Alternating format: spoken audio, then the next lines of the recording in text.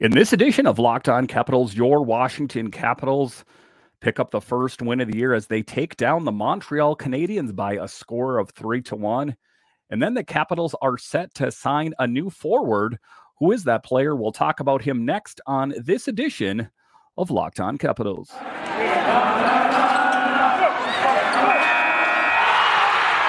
Your Locked On Capitals, your daily podcast on the Washington Capitals. Part of the Locked On Podcast Network, your team every day.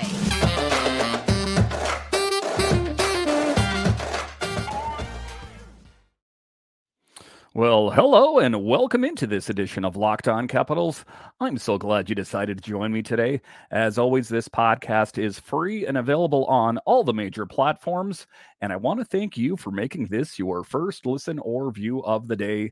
Yes, this podcast is also available in video form, so head on over to YouTube and check it out.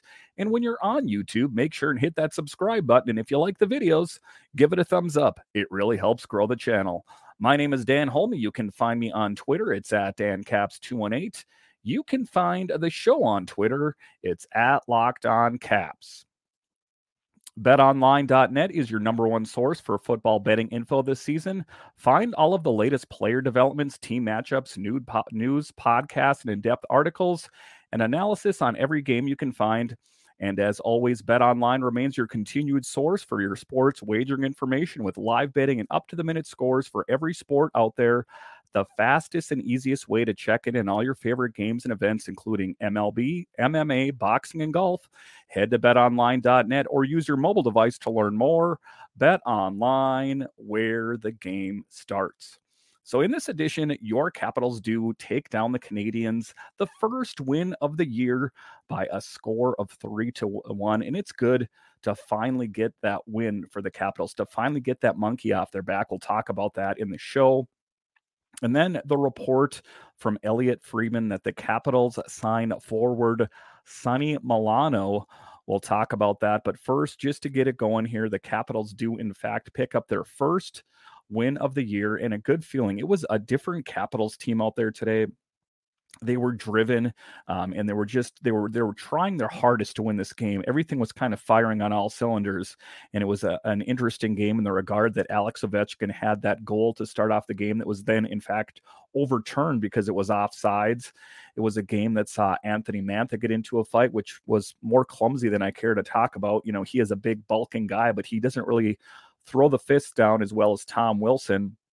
But to see that, that physical level there, and then just to see this Capitals team kind of just working together as a unit.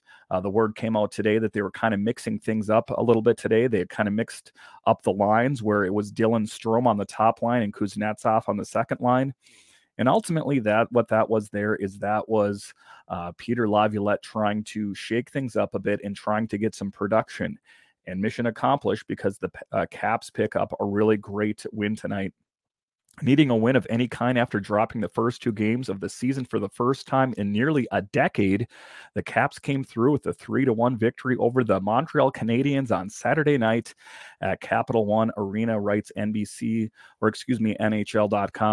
All of the Washington's offense came in a span of just over 6 minutes in the second period, erasing a 1-0 Habs lead after making a winner of Darcy Kemper, who earned his first win in a Capital sweater with a 21 save effort. And he did play lights out, and it's really paying dividends. The Capitals going out and signing a really great netminder. There's a little bit more ease now when you have either Darcy Kemper or Charlie Lindgren in net. Like we talked about there, he did make 21 saves on 22 shots. So you really can't ask for anything more than that. The game also saw goals by Anthony Mantha, TJ Oshie, and a sweet goal by Connor Sheary. So just a real fun game to watch. It was a physical game.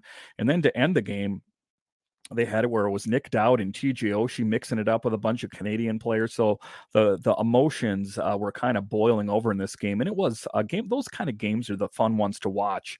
Caps coach Peter Laviolette changed the complexion of three of his four forward lines at Saturday's morning skate to good effect in the game. Washington also won the special teams battle for the first time this season, killing off all 3 Montreal power plays without incident and getting its first power play goal of the season. So a lot of firsts tonight. And I think that those are the important building blocks that this Capitals team needs to use going forward. You can't dwell too much on the fact that you started off 0-2. Now you have to concentrate on the fact that you did pick up that first win, and you don't have to think about that part of it anymore. Coach Peter Laviolette said that the team was playing well. He said it was tight out there, says Laviolette. I'm not sure if we're just in tight games right now or we're not generating enough. And so it was a grind, but the power play did a good job of moving pucks around.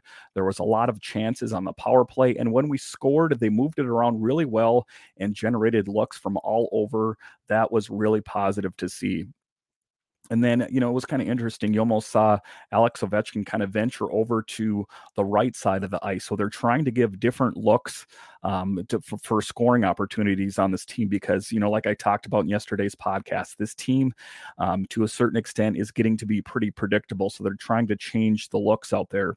But the games have been tight. We're playing it pretty tight, not giving up much. I don't think we gave up probably less than 10 chances tonight. And that's a good part of it. We just like to continue to pound on the offense. For the first time this season, the Caps and their opponent played to a scoreless first frame. The Caps briefly appeared to have taken a 1-0 lead on what would have been Ovechkin's 781st career goal, but Montreal issued a challenge, and the review showed Alexi Protas in ahead of the play, nullifying the goal. And there was really no question about it. If you saw it, Protas was way ahead, and it was unfortunate. I was watching that home with the kids, and they're like, well, that's stupid. That didn't happen. I'm like, well, the rules are the rules, and that's what happened. It was the Habs who jumped out to a 1-0 lead at 2:01 of the first period when the Canadiens captain Nick Suzuki executed the wraparound and threaded a shot through Kemper's pads. Not a lot Kemper could have done about that. The Caps killed off a penalty in the first period and had to kill off a tripping call on Sheary in the first half of the second. 16 seconds after Sheary exited the box, he scored to even the game at 1-1. Connor Brown missed the net on the shot off the rush, and Trevor Van Riemsdyk kept it in on the right point, sliding across to Nick Jensen on the left side. Jensen found some running room and activated, patiently carrying down the right side before making a perfect feed to Sheary in front of the redirection to the shelf. I kind of got lost in their zone coverage, recount Sheary. Jens had the puck and kind of wheeled the zone, and they had a couple guys that were eyeing the puck, and I just snuck backdoor and was able to have a strong stick, and Jens made a great play. And it was a good team victory tonight. Everyone kind of working together. This Capitals team was very hungry for their first victory, so it was a great feeling that they were able to get that. After John Carlson kept the puck in the Montreal zone at the right point, Strome issued a sublime backhand feed to Ovechkin, who let go a wrister from the high slot just above the circles. Oshie collected the rebound, and after his first stop, he collected it again and scored it to make it 3-1. At 15:20, the Capitals' third goal in a span of 6 minutes and 18 seconds. The second period, we came out stronger, said Mantha. First period, we were kind of on our heels a little bit. We just decided to play faster, play smarter with the puck, chip it in and chip it out, and created some chances in the offense zone, and it paid off. And that's what I'm talking about. They were getting shots from all different points on the ice, and that's what was effective against that Habs team tonight.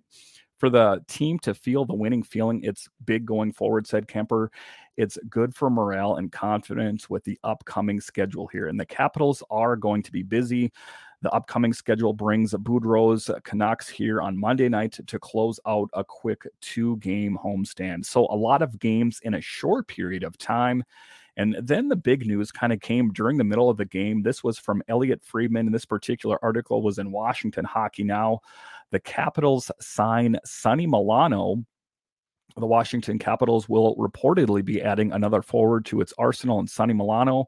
Per Elliot Friedman, Washington is set to sign Milano to a 1-year, one-way contract. He will need to clear waivers to start the year with the AHL's Bears. His deal will be worth $750,000 per Chris Johnston. Milano had signed a professional tryout with the Calgary Flames after hitting free agency this offseason. However, he was released from that PTO prior to the start of the 22-23 campaign after going scoreless through 4 preseason games and having a so-so training camp. In 66 games with the Ducks last season, the 26-year-old had 14 goals and 20 assists and 34 points. He also had good chemistry with Trevor Zegras. Milano, a 2014 first-round pick, has 81 points in 197 career NHL games. So a depth signing is what I'm going to go ahead and call that one. I don't really know what they saw in that particular deal there, but some depth. The Capitals have had injuries, and, there could be COVID in the fall. You never know what's coming. Injuries, I would say, are the biggest thing, or poor play. So you can never really have enough depth. Is he going to ever see the light of the day with the Capitals? Who knows? But, they got him for cheap, $750,000, which is a lot for me or you. But in hockey terms, that's not that much money. So like I say, a good depth signing at the end of the day. And, maybe there are bigger plans for him down the line. I guess I don't really know. It is a name I've heard before. Don't really know a whole lot about him, but, again, some good depth, bargain shopping for him. In case whatever happens this year, you got to really kind of be prepared for everything. Thank you for making Locked On Capitals your first listen today. Now make your second listen Locked On Fantasy Hockey. Steele Roden and Flip Livingstone bring you the fantasy edge and keep you ahead of the competition with daily updates of news, analysis, and advice Monday through Friday. Available on YouTube, Odyssey, and wherever you get your podcasts. So once again, thank you for joining me on this postcast edition of Locked On Capitals, where it's your team every day. My name is Dan Holme, and I'll talk to you again next time.